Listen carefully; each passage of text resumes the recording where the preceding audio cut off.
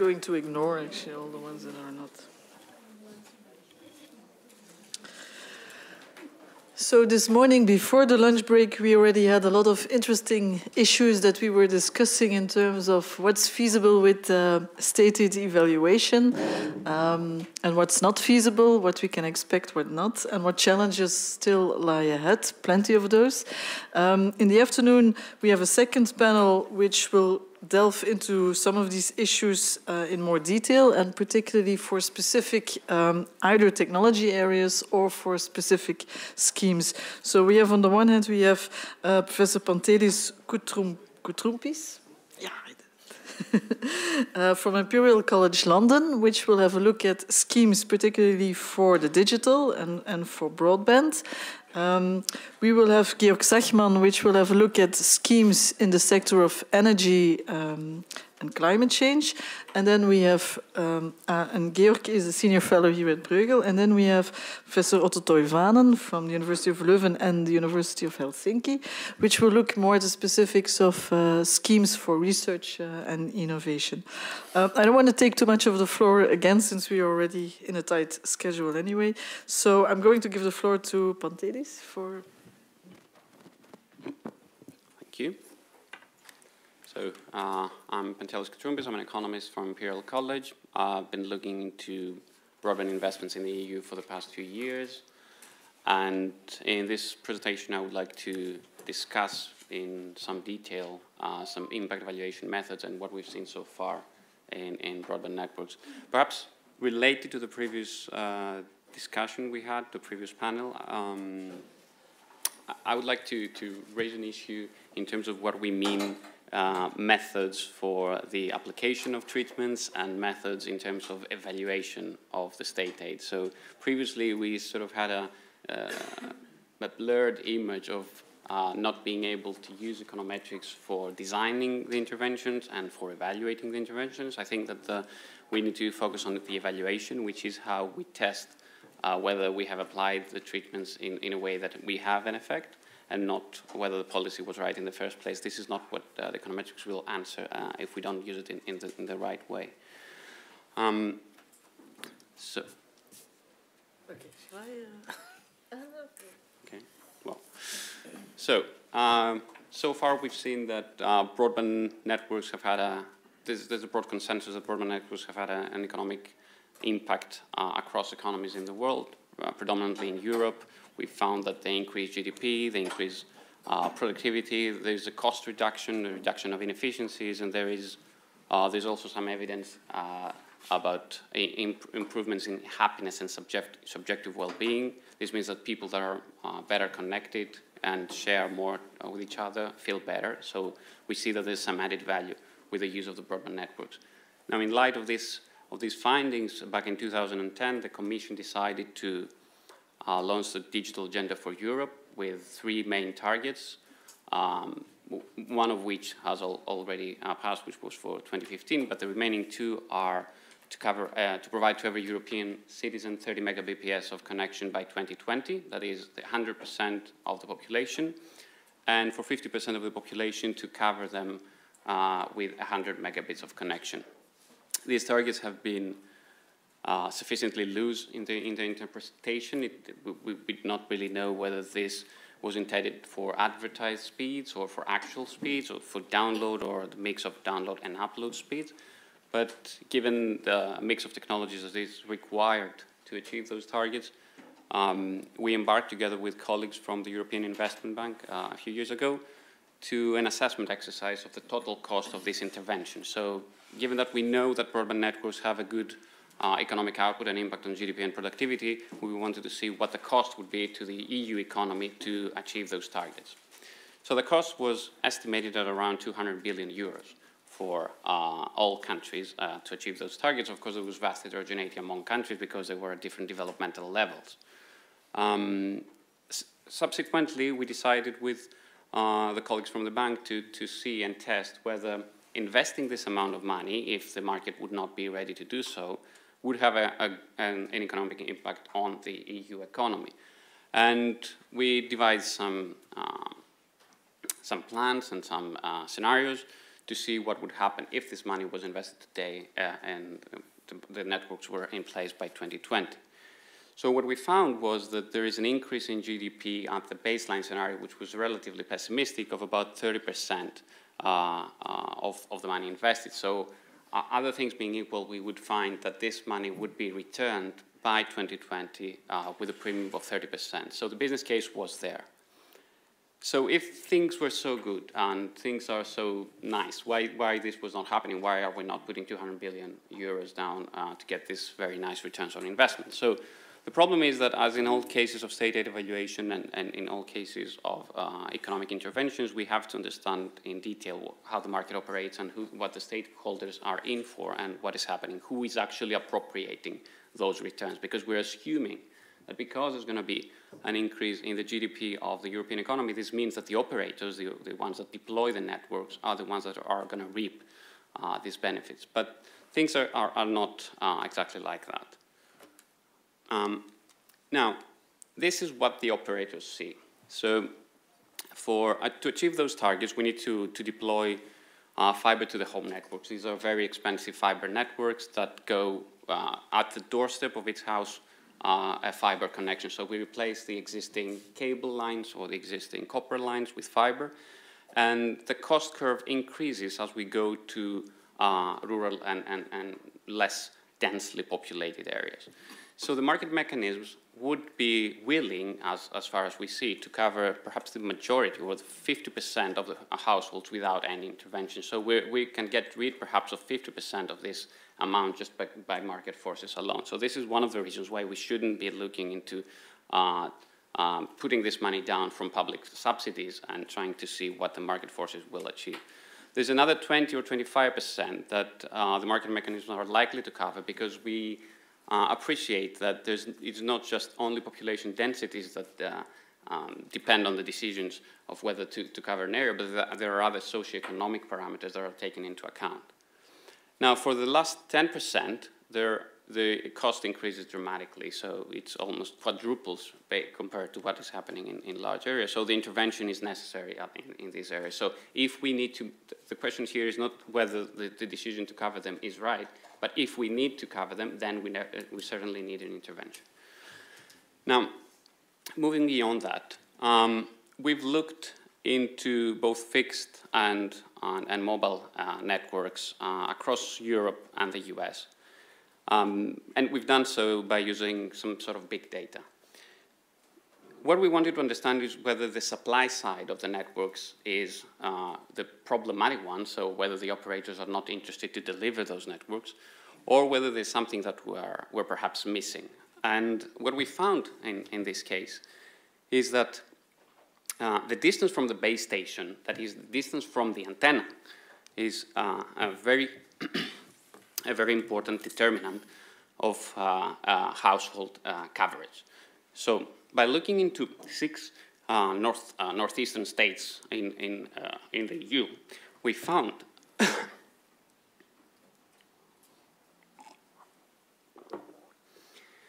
so the experiment is the following. We go into 6 northeastern states in the US, and we look into how well these states are covered. So by finding the correlation between the income of the household and the coverage of the mobile networks, we realize that the distance from the base station is not determined only by the population density, as we initially thought, but it was determined by income itself. So we would move from areas that are very well covered in rural districts because they had high incomes, and we would realize that suburban districts and urban districts that had very low incomes could not really make the market case. So in this equilibrium, we have to include incomes on the demand side as well as population densities on the supply side. Moving beyond that, when we do the impact evaluation, we have to think very carefully about the methods that we will use. So the holy grail in impact evaluation is the randomized control trial. So if we were in a situation where we could apply life sciences techniques, so in vivo or in vitro experimentation, we would separate the samples, the treatment and the control groups, and we would apply the treatments irrespectively. This means that we have random samples, and this means that we can use them in a way that we can isolate them in a laboratory condition. Now, this is not happening in real life, and this is why we're using pseudo-experimental methods, which are pseudo-RCTs. Now, there are three options in pseudo-experimental methods. The first one, which has been mentioned before, is to use instrumental variables. This means that when we are regressing broadband, say, speed or broadband coverage against GDP, what we are trying to take is the effect that comes from GDP to broadband. So we want to find an instrument that takes all the endogeneity of the broadband variable and attribute that to the instrument itself. The selection of the instrument, the strength of the instrument, and all this process is not very clear, and this is why we've generally tried to move beyond IVs and incorporate difference in difference techniques or our regression discontinuity designs. And in fact, we've done so. We have an experiment in the impact of broadband speed on household capitalization prices in England. So what happens in the regression discontinuity design and what differs in the case of having just a treatment and a control group is that you have to draw a boundary, draw a semantic boundary or a physical boundary, which means that we have two areas where we intervene. One is the area which is the control area, and the other is the treatment area. Instead of looking what happens across those areas, we look at what happens across the boundary of these areas. So if it's a physical boundary, we take the distance from the boundary and see the effect and how it ranges across those two regions. So we did that in an experiment in the UK, where we used more than 1 million properties and property prices, actually, and a lot of detail about how we evaluate the impact of broadband speed. And we also used 3 million speed tests to assess the impact of speed on property prices. So in this process, we design a hedonic model, which is often used in the literature. So on the one side, we have the property price, and on the right side, we have the determinants of the price, so the number of bedrooms, the area, the locational characteristics, plus broadband speed. So by design of the network, we build those areas based on how well they are covered by the local operator. So this network was designed almost a century ago, and there are these local distribution points, as they are called, the local exchanges, that determine what speed your household will get depend on what speed the household will get in the future. So if, for example, we're across two regions, and one has been upgraded with ADSL and the other has not been upgraded with the ADSL, if you have two households lying exactly on the boundary, the only difference they have, so they're exactly at the same road, okay? And the only difference they have is that they have the same number of bedrooms, same number of bathrooms, the same locational characteristics, but the broadband speed. So what you want to spot, and this is how you evaluate the impact, is to see the discontinuity. And this is precisely what we did. So this is how you design the intervention. Before the speed upgrade, if you look across the boundaries and the distance from the local exchange boundary in the top left-hand side, you see that there's no change in the speeds. And then in the post period, after the first upgrade in the treated area, we have the increase in speed. So this is what we're playing with. This is the lever that we have. This is the intervention.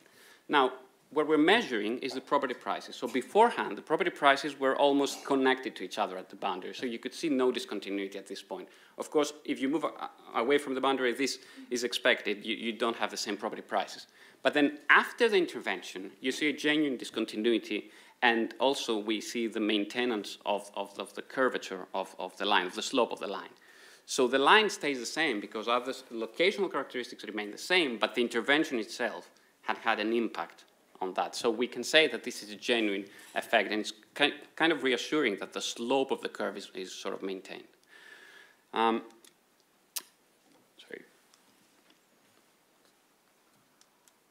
Yeah. So what we found is that yes, broadband speed does matter. So we see that there is a capitalization effect. There is a willingness to pay. So individuals would have to, if they had to choose between a house with a higher price, they would pay more for this. So this demand side component of the broadband effect is there.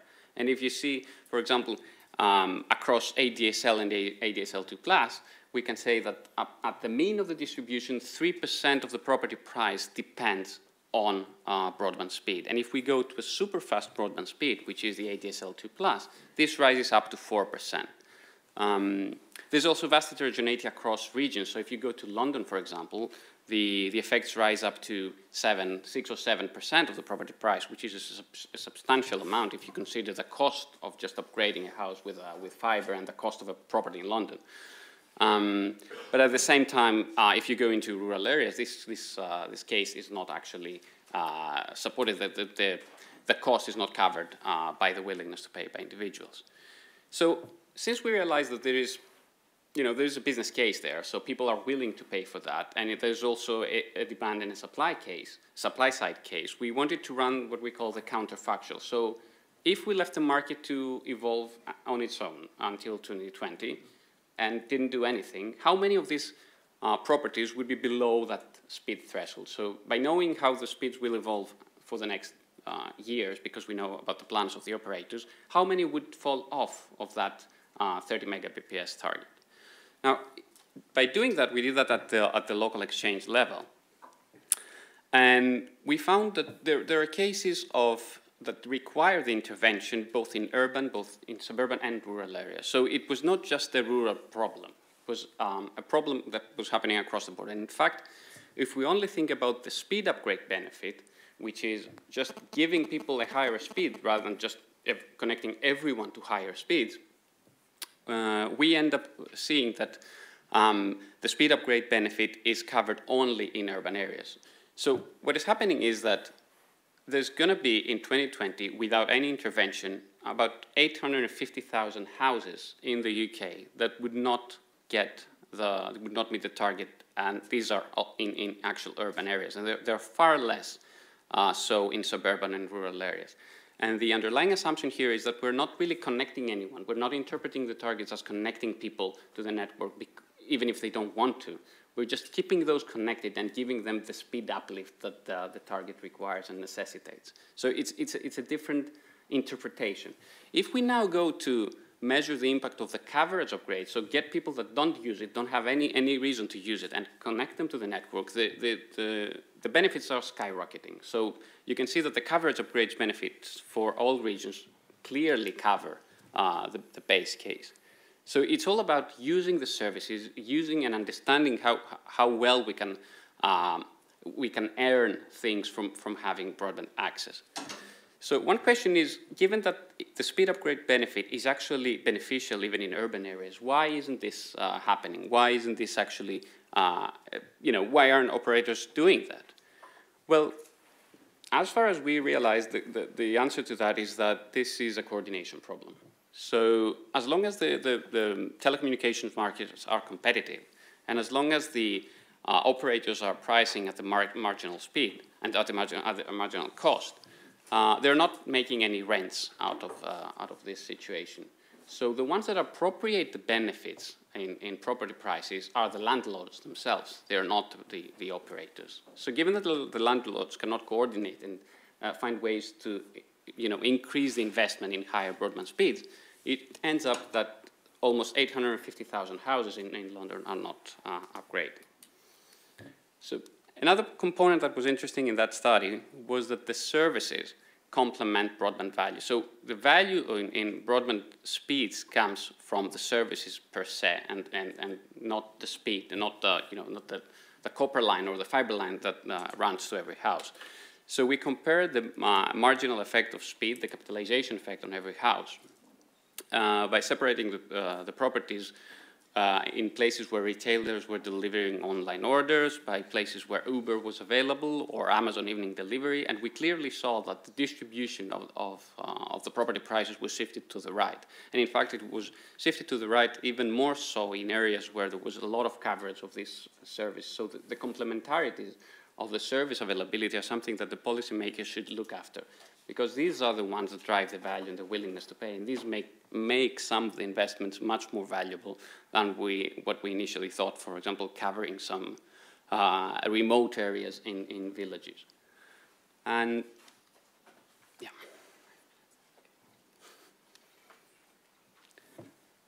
And this is before I conclude for this session. I wanted to say that it's necessary before getting into any conclusions about how we evaluate state aid to have very clear questions and targets. So it is extremely important to know what questions we're asking the models to answer and how we plan to, assess those questions. The second is that the methods are there. So there's a bunch of methods, cross-experimental. I don't think there's a need to have any more advanced templates than the existing ones that we use. But it all depends on how the selection process is done and whether, for example, there was a comment previously on whether there's a control group, an adequate control group to apply the method. So the method is not problematic. The problem is that we don't have the control group. More than so, I think that frequent and big and spatiotemporal data are required. So if you have the data and the methods, there's nothing that prevents from using those state aid evaluations in every aspect. So one of the main arguments I have about state aid evaluation is that we need to collect more data, collect them in a consistent way, have spatiotemporal data, and have a common template for experimental methods. Now, the controls for locational and time-varying specificities are something that the econometricians are capable to deal with. So this is about the methods more than the data or the countries that are applied. And also, the counterfactual should be targeted within and across countries, but in a unified EU environment. So if we're talking about public money that is spent from the EU budget, this has to be extrapolated to the entire European Union, not just specific countries, not just specific regions. Thank you. Thank you. This was, I think, a very nice illustration on how the interplay between data and techniques plays out very strongly. Here we can get only the maximum out of the best techniques if we have the data available. But if you have the data available, then you can get a lot of out of the techniques here. So I propose we wait a bit for the discussion unless there are some very specific issues on the digital before we go first to the other applications, which is the green sector or the research and innovation one. Not sure which one will show up now, but we'll see. Or maybe none. Is anyone? Yeah. Pick whatever you want, one of the two.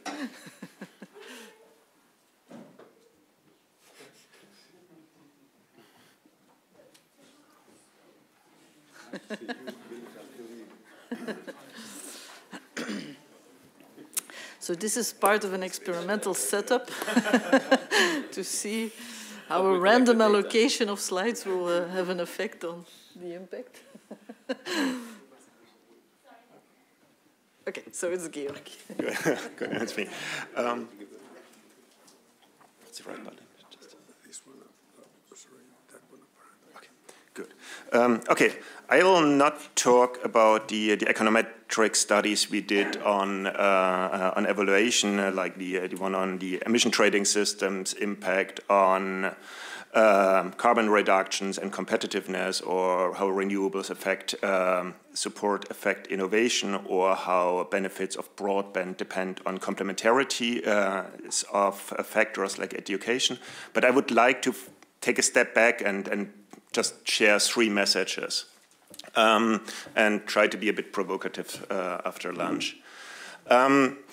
The first one, it's very difficult to defend competition and state aid rules and everything in very badly designed markets, which I'll try to show you in the example of energy markets. The second one is that for me, renewable support should ultimately be about innovation and not so much about mere deployment. And the last thing is that in terms of energy efficiency, I think we should really try to much better do benchmarking of the energy efficiency policies in terms of additionality and cost. I think it's completely underdone at the moment.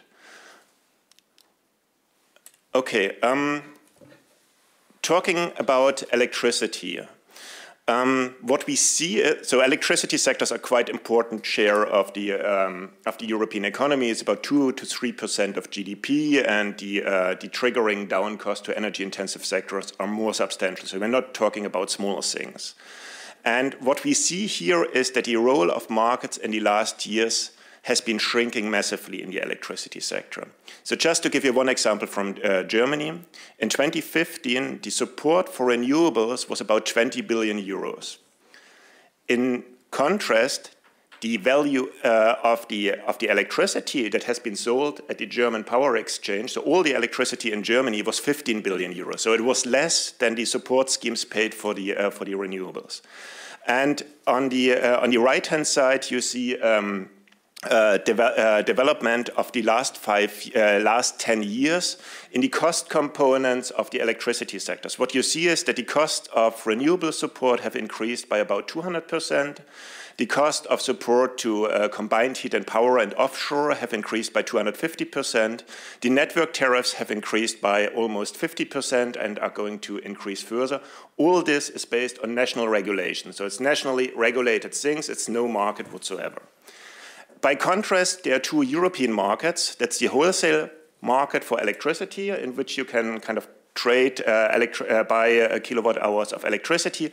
This wholesale price has fallen by 50% in the last 10 years to now something like 25, 26 euro per megawatt hour, which is not sufficient to incentivize any investments. And the carbon price has dropped even further, so the European emission trading system is currently about dead.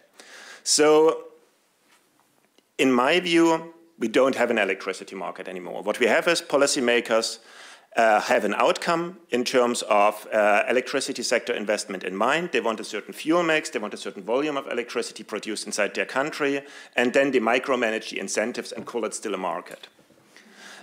Question here is, how should state aid then deal with that? Okay, somebody switched off these slides. No, I'm not too... It's your electricity that got... Oh, but that's working. Guess I'm too provocative.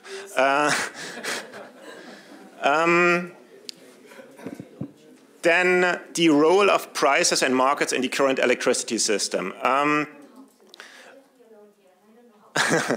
worry, I'm getting warm. What we...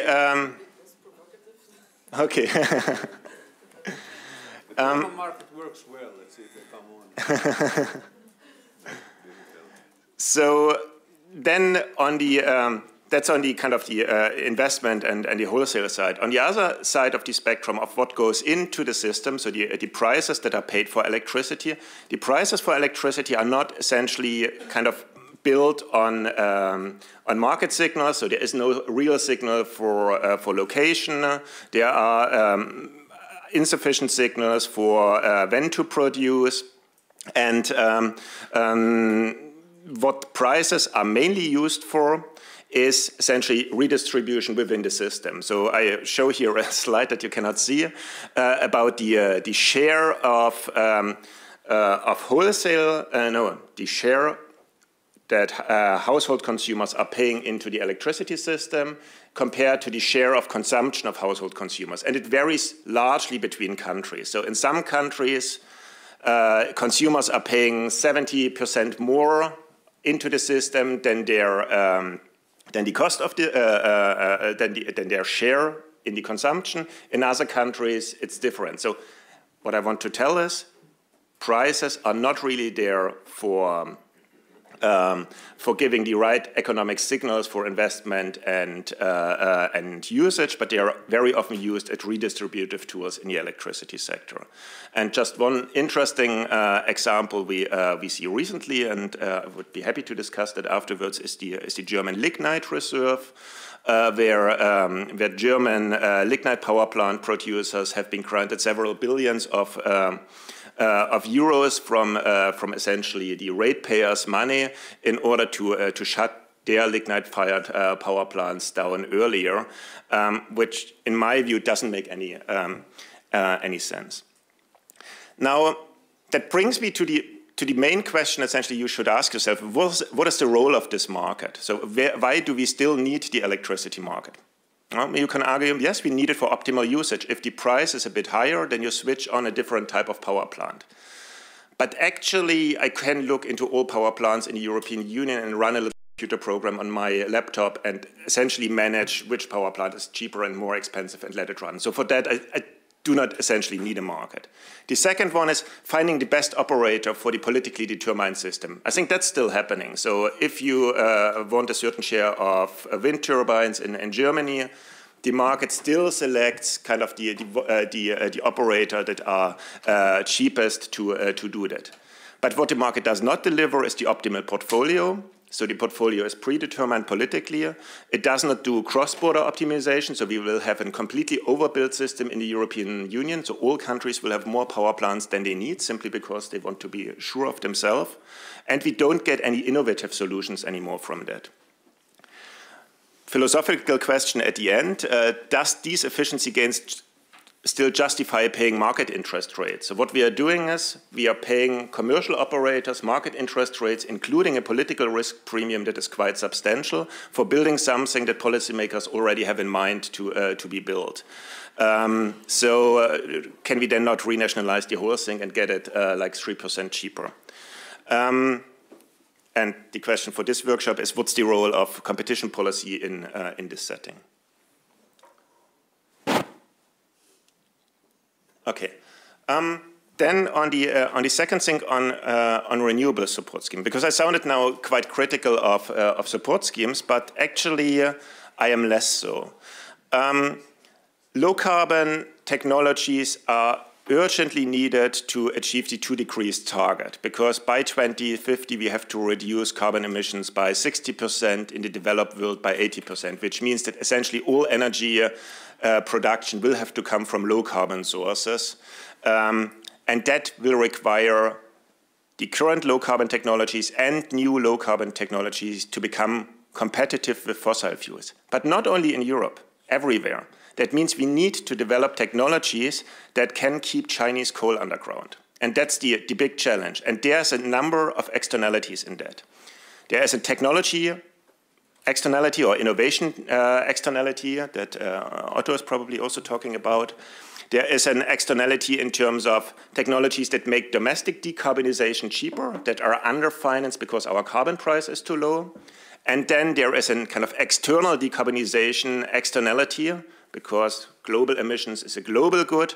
And here the problem is that many other countries do not even have a carbon price so far. So there are 3 externalities that would justify having strong tools for helping to bring down the cost of low carbon technologies, so for giving state aid to them. And on top of that, for the EU industry, low carbon technologies like wind and solar seem to be interesting areas in which we have some comparative advantage, and we are already selling a lot of those technologies to other countries, and we might want to do so in the future. So what to do to bring down the cost of low carbon technologies? There are essentially 3 policies. The first one is pricing carbon, so having a stable and well-functioning emission trading system. And the current emission trading system, as I said, does not work very well, so we have to improve that. The second policy is supporting deployment. So what we see here is that we, for example, in Germany, about 20 billion euros per year are spent on supporting deployment. So most of the money in supporting low carbon technologies goes into this field. We indeed find an impact of that. So if you support deployment, you're getting more patents in the deployed areas. It's very necessary to really go through the valley of death of technologies. Question is how much and at which point in time. And the third policy is public R&D spending. And again, if you spend more on public R&D, you get more patents in the area, which is also quite natural. So all these 3 policies together make sense to increase innovation. The question is how to make it smarter, because we are spending dozens of billions per year on those 3 policies. So we have come up with a policy briefing lately in which we essentially argue, well, you have to combine the policies, you have to improve carbon pricing as one of the essential things, And what we think is a very interesting area for research, but also for policymakers, is to increase transparency and competition of the technology choice decisions, because there are implicit technology choice decisions made in the member states and also at the European level. And they are often not very transparent. They are winner picking, and improving there could save billions of euros or improve results. The last point I want to make is on energy efficiency. Energy efficiency is hugely complex. So there is a database of the EU which lists about 1,322 here, maybe now more, energy efficiency policies in the member states and in the EU.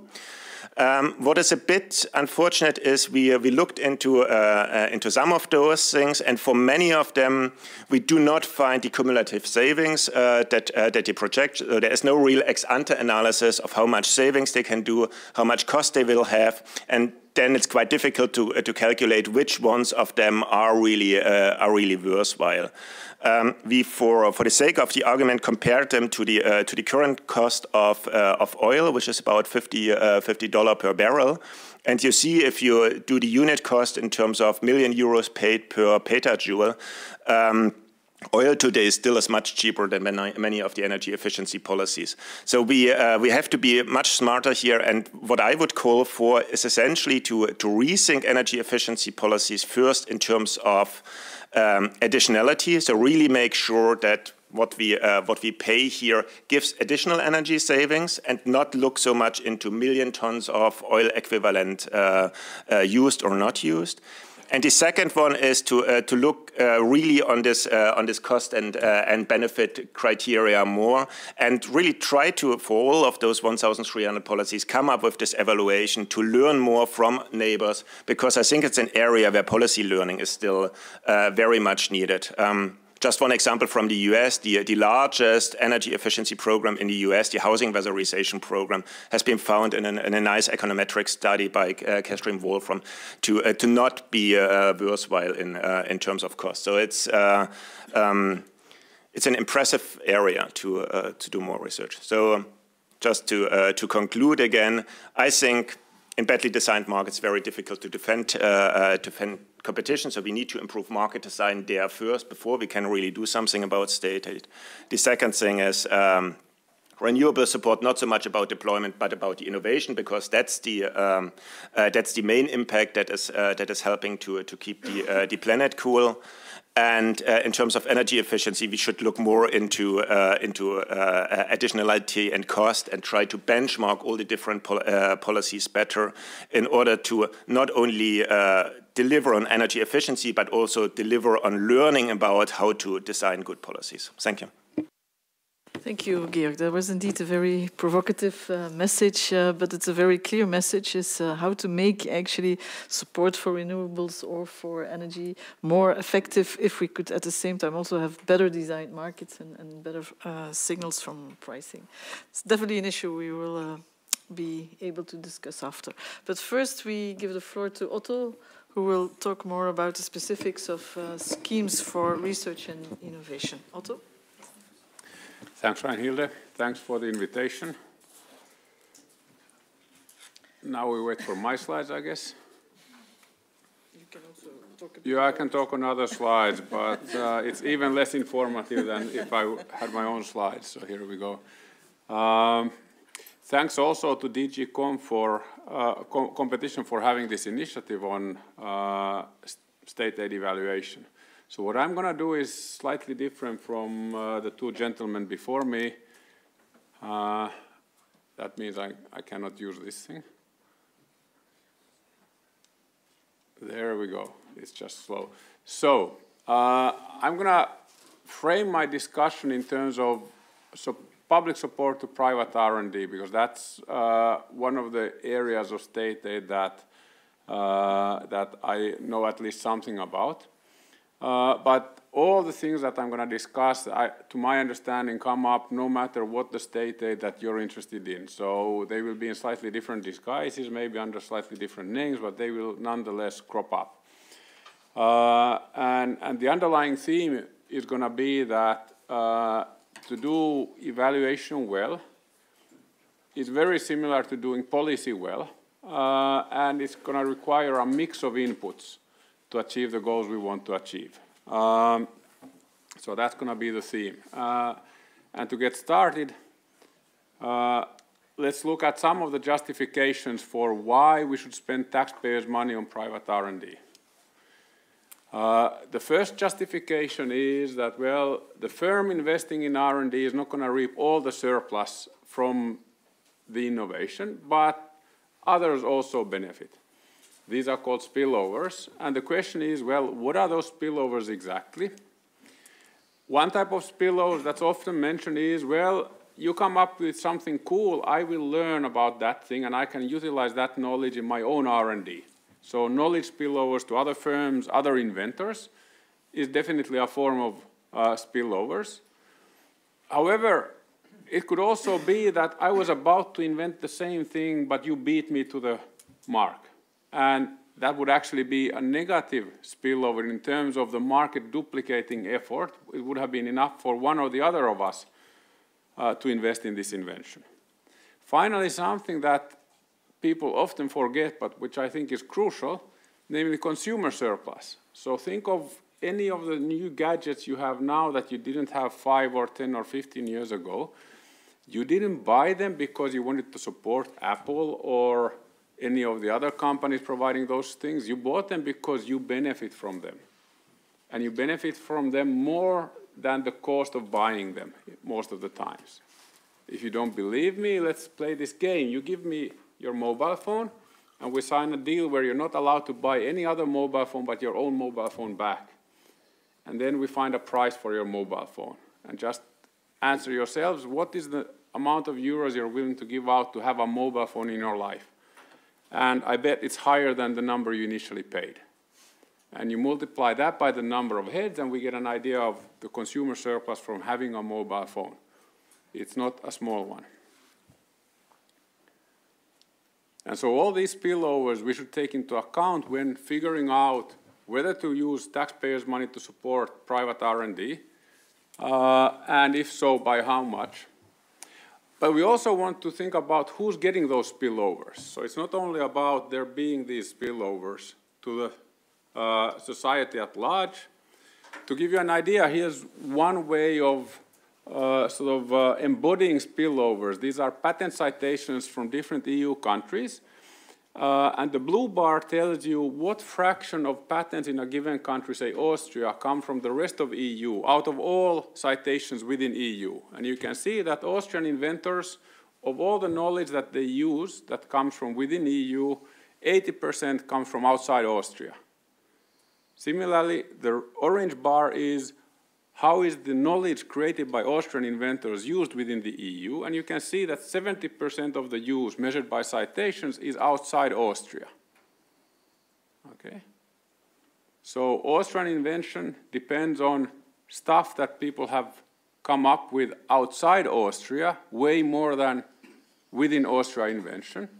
And it benefits inventors outside Austria way more than invention within Austria. Now, if I was an Austrian taxpayer, would I want to pay for the fact that, say, Flemish inventors benefit from there being more innovation in Austria? Maybe, maybe not. But if I'm using my tax euros to pay to a civil servant whose job is to maximize Austrian consumer welfare, I would definitely want him not to spend money for the benefit of Flemish inventors. That's the job of Flemish civil servants.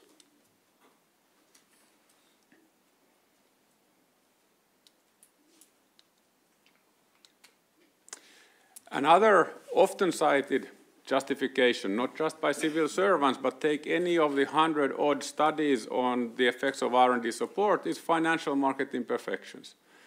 These are used over and over again to justify the use of taxpayers' money. How much do we know about the effect of financial market imperfections? Well, it turns out you take those 100-odd studies and almost none of them have a theoretical model that outlines the linkages from financial market imperfections to us actually wanting to use taxpayers' money to support private R&D. Turns out that when you do that in a way that's for sure imperfect, it's just one way of doing it, is that Yes, this can be a good idea. If the financial markets don't work perfectly, we might want to subsidize firms who don't do R&D yet to get them started. But we might not want to finance firms who are already doing R&D. There, it could actually be that financial market imperfections are a reason to use less, not more taxpayers' money to support private R&D. So we need economic theory to figure this out. Finally, something to understand for any policy, anywhere, anytime, is that it's not in isolation. It functions or dysfunctions in a given environment. Let me call it the institutional structure. And just to give you one example out of many possible, here's a picture from a piece of research of my own. And what do we have here? We have two graphs. The blue one is the number of patents to Finnish inventors. The red one is the number of students starting an engineering degree in Finland. And as you can see, they're highly correlated. It's 0.98, the correlation coefficient. Now, what's the catch of this picture? The catch is the red bar comes from 51 to 77, the graph. The blue one from 81 to 2007. Now, this is not causality, this is not a treatment effect. We do establish it in the paper separately. But this suggests that benefits from a policy instituted in the 50s, opening new technical universities in Finland, might have started to really reap through 30 years later. Okay? And if you evaluate Finnish innovation policy, say the good people of Tekes here dishing out taxpayers' money for private R&D, they work in an environment with the highest engineering fraction of population anywhere on the planet. And that for sure will have an impact on whether Tekes subsidies work or not. And that should be kept in mind. Additionality is a term that's intimately linked to R&D support, but it applies in other environments as well. It's about whether one tax euro given to a firm leads to more than €1 of R&D. Out of those hundreds of papers, or more than 100 papers that I mentioned that study the impact of R&D subsidies on firm R&D, many of them concentrate on whether there was additionality or not. Now imagine you find additionality. Is your job done? Answer is no. In the end, we're interested in, does this policy enhance welfare? Yes or not? Additionality is not a sufficient statistic for that. To give you an example, admittedly provocative, but also timely, Finland had this thing called the Green Mining Finland program a few years ago. Tekes put in 7 million, the private sector 18 million, so based on this very rough back-of-the-envelope calculation, seems there's additionality. What happened? The main beneficiary was something called the Talvivaara nickel mine. It's now so famous, there's a film made by it, out of it. It's bankrupt. It has debts of 1.4 billion. Currently, it costs Finnish taxpayers 1 million per day. Last week, the government, who's ended up being the owner, decided to close it down at an estimated cost of at least 200 million. Okay? We had additionality. If you could roll back the time and decide whether or not to invest in this, would you? Well, if you say yes, I hope you would not have been hired as a Finnish civil servant deciding on this, because I was paying taxes then.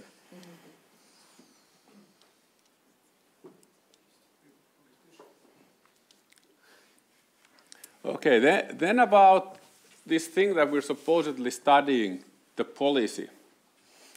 The thing to keep in mind is that textbooks start from the most natural place to start, which is that they tell you how to study the effects of a policy that is a one-size-fits-all. Either you get the support or you don't. Yes or no, 0 or 1. And there's a clear outcome matched to that policy. Now, that's how I start teaching it. That's the most sensible way of starting to teach about it that I know. But actual policies are not that way. And unfortunately, there's often a disconnect, so highly trained, highly intelligent, highly motivated people who start using these tools, they forget that the world is not the way it is in their textbook. And I want to show you how different it actually is.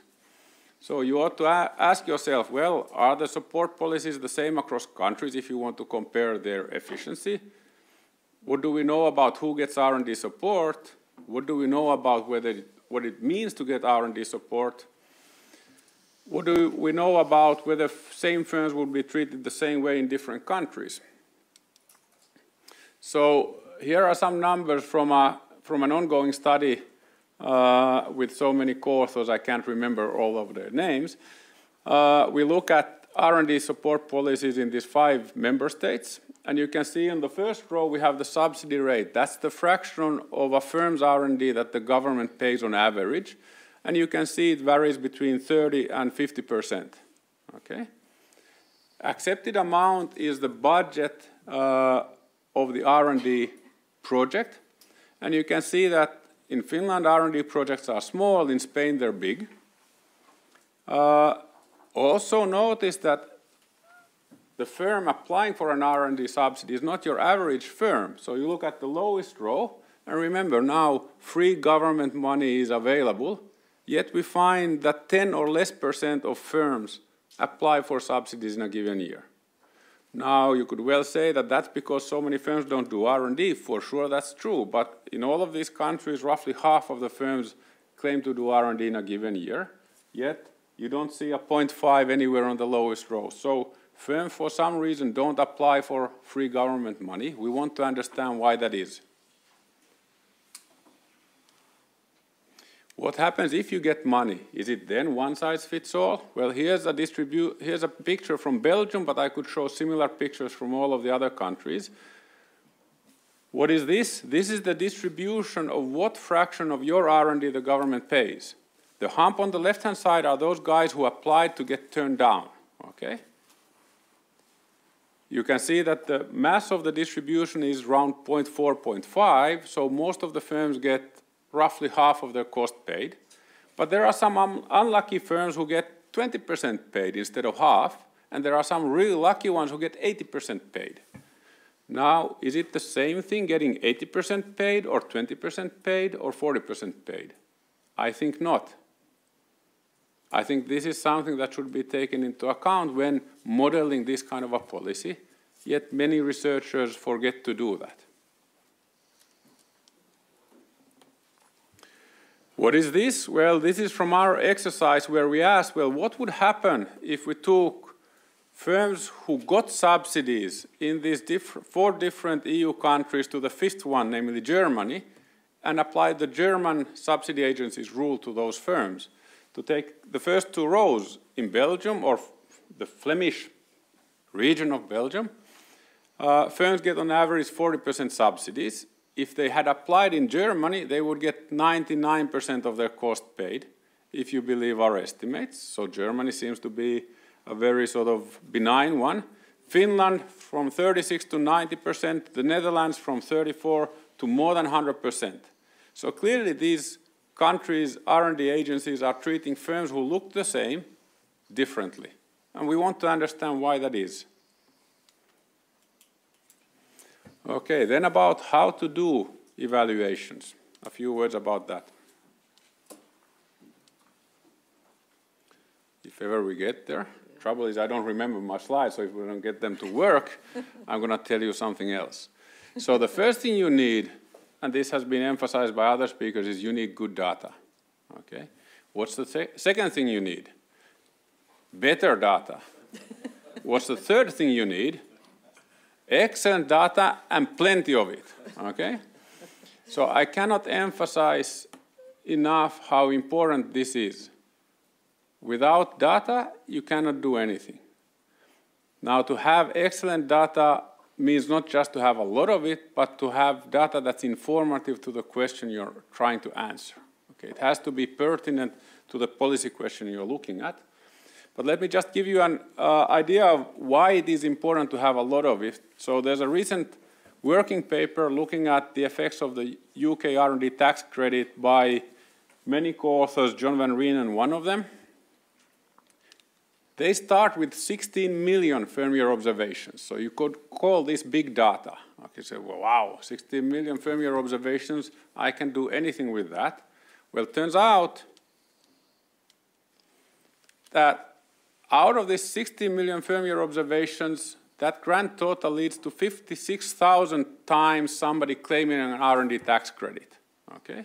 Now, obviously, you want to have a control group, but your control group is 15,950,000 observations out of your 16 million total. So suddenly, the action is a lot less than it looks like. And when you then look at what they do in terms of estimation, their estimation sample is 6,000 observations. Now, that's still a reasonable number, but that's a different ballpark than 16 million. So we need a lot of data to start with, because in the end, the amount of action is going to be limited in any given data set, and we don't always know where it is. And especially in terms of constructing the control groups that were discussed earlier, it is important to have a lot of raw material, because you're going to end up throwing most of it out anyways. And you don't necessarily know in advance what it is that you want to use and what it is that you don't want to use.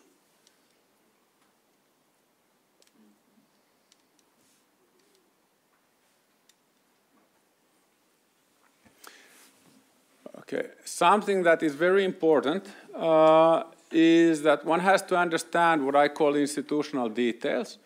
That is, how does the program actually work? How it is run? How are the decisions made? Who's eligible, who's not?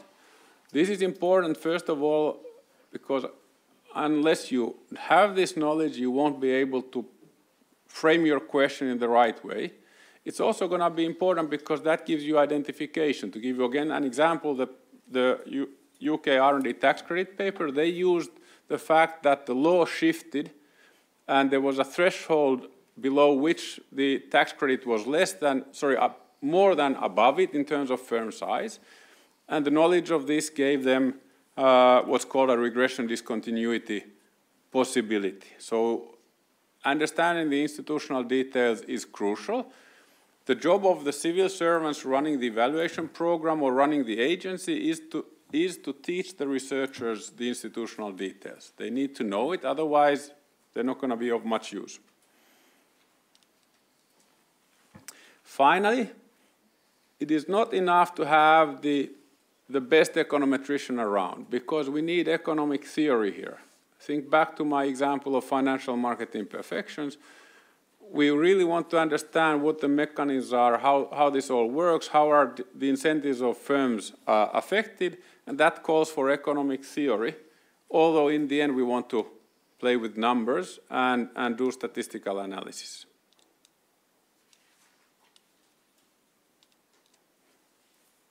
So we do need those as well.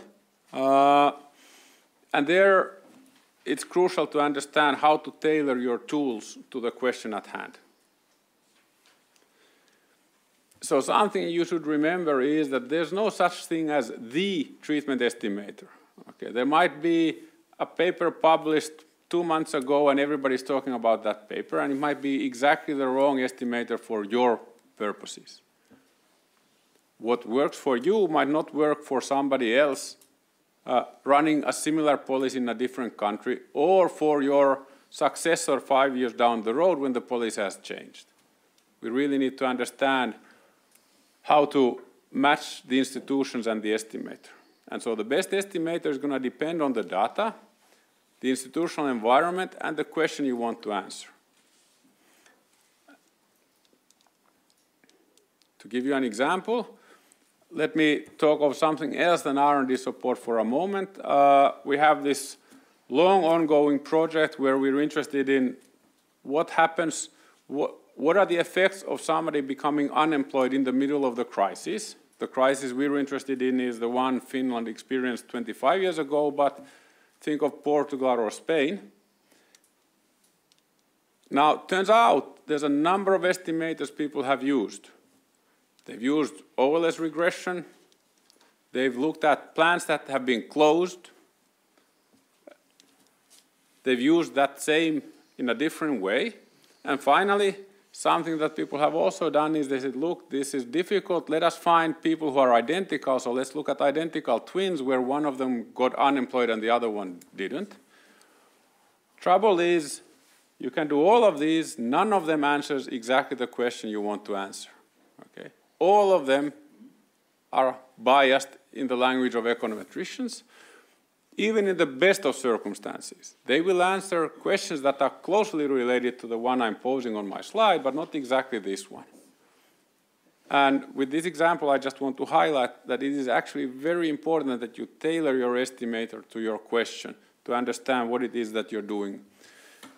To give another example from the R&D support area, think back to this paper by John Van Reenen and others on the UK tax credit. So they have this wedge depending on firm size, and the idea is that firms just above and below are otherwise exactly the same, but others get a bigger tax credit. Imagine that they get a good answer with their estimator. What is the question that answer applies to? It tells us how much more R&D or how many more patents you get from firms of exactly that size when they get an R&D credit, tax credit that is so much bigger as it was in the UK, I think 10 percentage points. It doesn't tell you about whether the policy in general works or not. It answers a very specific question for a particular type of firms, maybe very well. Finally, something that has come up many times today is what impact do you want to measure? Well, obviously it needs to be policy relevant. So, there are investment schemes, regional investment schemes that are motivated by employment concerns. Well, should you measure investment or should you measure employment? Timing we've talked about, so I'm not going to touch that, but I think back to my engineering example on 30 years, and obviously that can be a challenge. And then finally, you need to put the outcome in context of what else is going on. So, is additionality enough? Are you happy if you get an answer to that? Or should you think in terms of welfare? Can you answer that bigger question? Should we think about effects on others rather than the recipient of the support? So, should we be worried that if you give me more support, I'm crowding out Reinhilde's research or the other way around? Should we think about this actually not being so much about increasing the R&D of existing firms, but rather about luring more firms to do R&D in your location? So I used Austria as an example already previously. I'm going to use it again. So here's an ad from The Economist last fall. You can't read it, but the only thing you need to read is the stuff in the box. They claim, whether it's true or not, I don't know, tax advantages work, and that they make Austria even more attractive, okay? So, clearly the Austrian government uses R&D tax credit not just to increase R&D by the firms already in Austria, but they spend extra money to advertise it in The Economist with the idea of getting somebody to move to Austria. So, when I look at what I see in terms of state aid evaluation, I see things moving in the right direction. Being impatient, things are moving too slowly, but at least they're moving in the right direction. What's needed is a combination of skills and tools, but I would really emphasize understanding of the particularities of every situation. I would really emphasize data, and I would emphasize preparation. So it's way better to get people who know about how to evaluate policies to be engaged already when the policies are designed, to design them in such a way that they're as effective as possible and as easy to evaluate as possible, because we've heard today over and over again that there are all kinds of challenges in the evaluation, even in the best of circumstances. Finally, one has to understand that this is learning by doing. It's learning by doing by member states. It's learning by doing by DG Comp. It's learning by doing by us researchers as well. Okay? And so nothing is going to be perfect. My hope is that we see better evaluations down the road than we saw in the past. And by the time I'm retired, things are way better than they are now. These things are complementary. So having investing in just one or the other alone is not going to be sufficient. So feedback from member states to DG Comp, from researchers to both, and from everybody to the researchers is the only way to get things going. Thank you very much. Thank you, Otto. Yeah. So I think you made a very good case of why there needs to be more discussions between academics and both policy and agencies here, which is exactly what we have here today. But I think you also made it very clear that you need different types of academics. So you need academic input on the data side, the econometricians, but also the theory side. And also on the policy side, you need knowledge on institutions, but also knowledge on what actually the policy questions are. So lots of heterogeneity on the two sides here. But in any case, discussion between the two levels is very important. So given that we now have the floor with all these different types of stakeholders, I think it's time to open the floor for, again, a session of questions, comments, answers. So we still have a bit of time, although we are not so much, but we can take some time for a question. So please. Or is everybody really end of the... Yeah, Nicola. Thank you. Come from DG Competition. I found the three presentations very, very interesting. I would have a question for all three academics. I don't think you mentioned, Dr. Kontrompis, you did not mention specifically possible impacts on competition and markets. I mean, your presentation is, I think, extremely interesting, and in a way, by the way, you may want to comment also in a way that currently we decide what areas deserve state aid or not. Currently, public consultations are organized to know whether private operators would be willing to invest in the coming 3 years, and that's basically the way we. Whereas I've seen you studied you had another type, probably more rigorous kind of approach, but whereas we're more but specifically on the issue of impact on competition, does it change anything whereas the aid goes to the incumbent of the telecom sector, or is it something you looked at, or you want to look at, or you think we should look at? On the energy side of the story, indeed very provocative elements, and I was very surprised, and the 20 billion versus 15 billion figures that I will keep in mind, which I found very relevant. One element in the new energy guidelines, of course, you are aware of, is the introduction of the principle of auctions between renewable technologies. So from one of your slides, I gathered that you think it's a good idea, but maybe you could elaborate a little bit on that, and also maybe there moving to the evaluation of that. Do you think that it's something that we should evaluate, and if so, how? If you have some tips to provide us. And on Professor Tovainen, many thanks. It's very enlightening. I mean, you recalled, I think, what Renilde told us at the start of this morning is that we should look at heterogeneities. Basically, it's not like one black and white situation, but we'll have a set of recipients and. But my question here is really from the policymaker side. When do you think that it's becoming too much, basically? Because the policy already we have to convince the policymakers that we have to do these impact evaluations, and then we're gonna tell them yes, but I'm gonna present my results over 5 pages, where indeed for the SMEs in this sector is this way, in this. So, in your experience, when these details become too much and too difficult to digest? Yeah, I'm going to collect still a bit more questions. Yeah. Thank you. Thank you all very much for the very, very interesting presentations. It appears that data is the key word, the operative word for everything. So I wonder, who is more suitable to gather such data? Good question. Any more questions? No? Okay, so shall we go first to the digital and the energy one? Because both questions are actually a bit similar in the sense of how should you also combine the structure of the markets with the effectiveness of state aid here. So both in digital and energy. First. So the question was about how would the interventions affect the competition in the market. So this is a peculiar situation in the telecommunications market. So what's happened is that there's a wholesale market where operators can rent the lines that go to the houses, and they make the money, their return on investment based on that.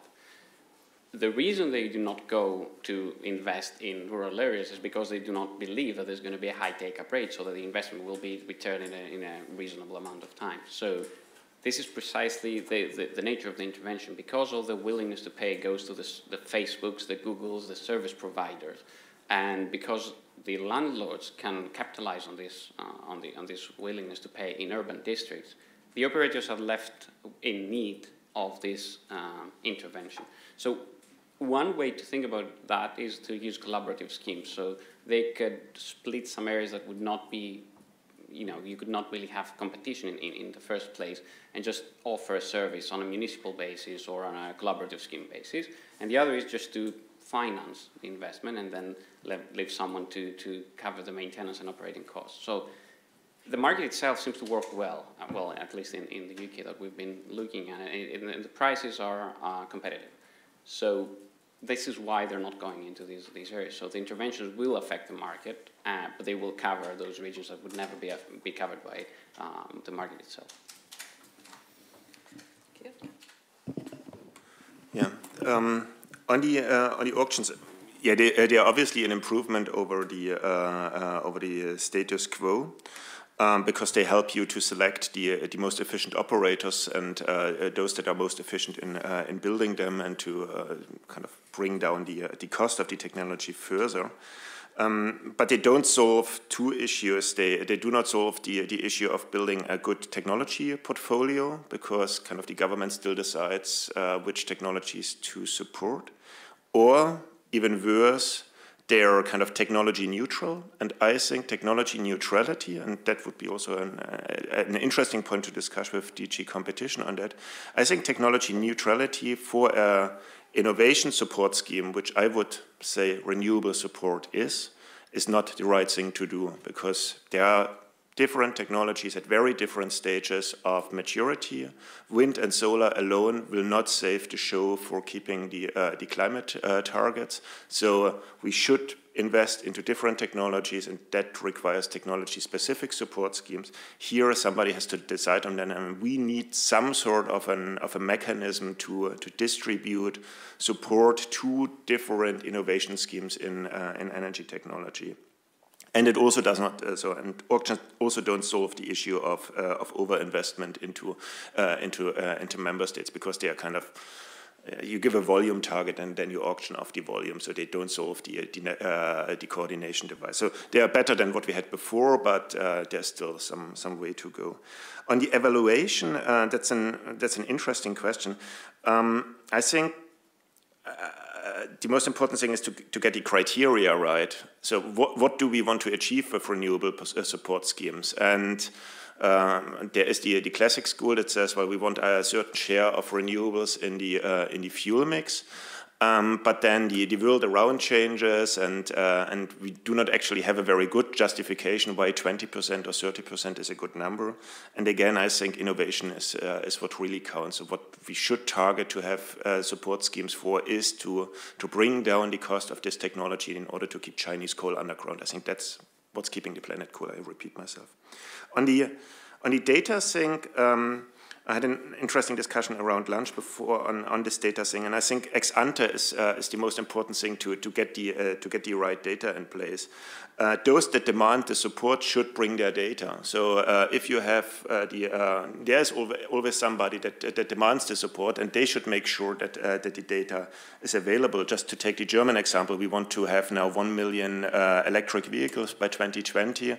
So if the industry wants this money, they should make sure that the data is made publicly available and can be analyzed. So that might help to resolve some of information asymmetric problems. Do you want to respond to the data question? So heterogeneity, when is too much? At some point, short answer. It's going to be very case dependent. So to give you an example, in our work on R&D subsidies, we wanted to allow very flexible heterogeneity, and then turns out the data tells us there isn't any. So we went back to just one effect. It's still going to vary, but in different ways than we initially thought. And so here one really has to sort of, how should I put, this is the handicrafts part of doing econometrics. You have to have everything in place, and then you start doing your work and you learn what your data is telling you. And then you have to stop at some reasonable point in time. In terms of guiding where to look at, I think we have some prior understanding of what the important margins are, what the important types of heterogeneity might be, and that should obviously guide us without of course, blocking other sort of avenues necessarily. Then on this data issue, I think it really depends a little bit on the case. So let me talk about R&D subsidies. There I think it's in some sense potentially straightforward because we're talking about the government dishing out money.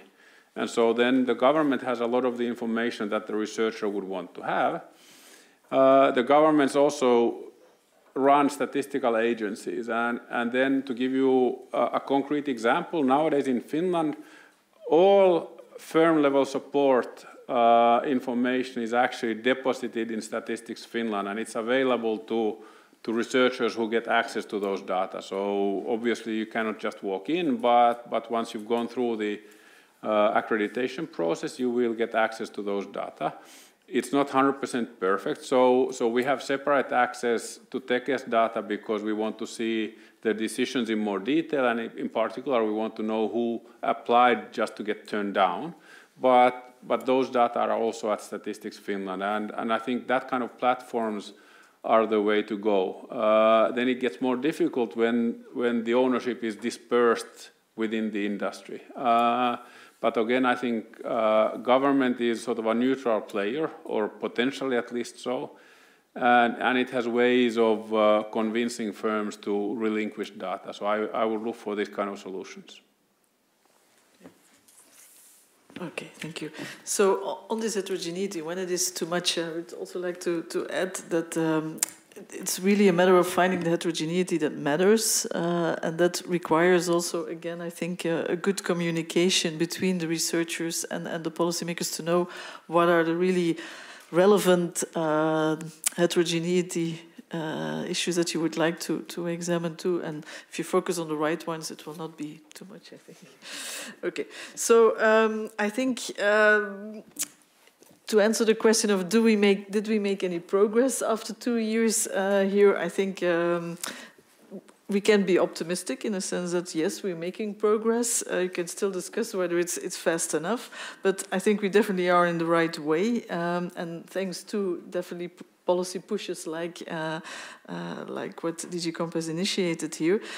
Still, I think we can speed up the process here, and I think that meetings like this was also very clear that this kind of communications between researchers, between policy makers, but also agencies is very important to help to speed up the process in terms of getting more data, but also better use of the data here. So I think these kind of meetings that we had today were really very helpful to help to progress this agenda. Judging a bit by how much interest we had, we were a bit surprised by how many applications we got for participation. We had to turn down some of them, even if we had a bigger room. So that already signals that there is a lot of interest in this. So I think our task is to keep on organizing these kinds of interactions here, because that will really help to keep the momentum and develop it further. So thanks a lot for your participation in this. I hope you enjoyed it, and that this will also continue in future with networking here. And secondly, also I'd like to thank all the presenters of the first session as well as of the second session for initiating these kind of interactions that we hoped for. And thirdly, I wish you all good luck with getting back home, because getting here was difficult, but getting back home may also be difficult here. So thanks for participating, and I would like to signal that in the future we will try to be a host again as much as possible. All the presentations will also be available on our website, and also the policy brief that we will provide a link to that as well here, so that we have all the information of today available on the website. Thanks a lot, and see you next time.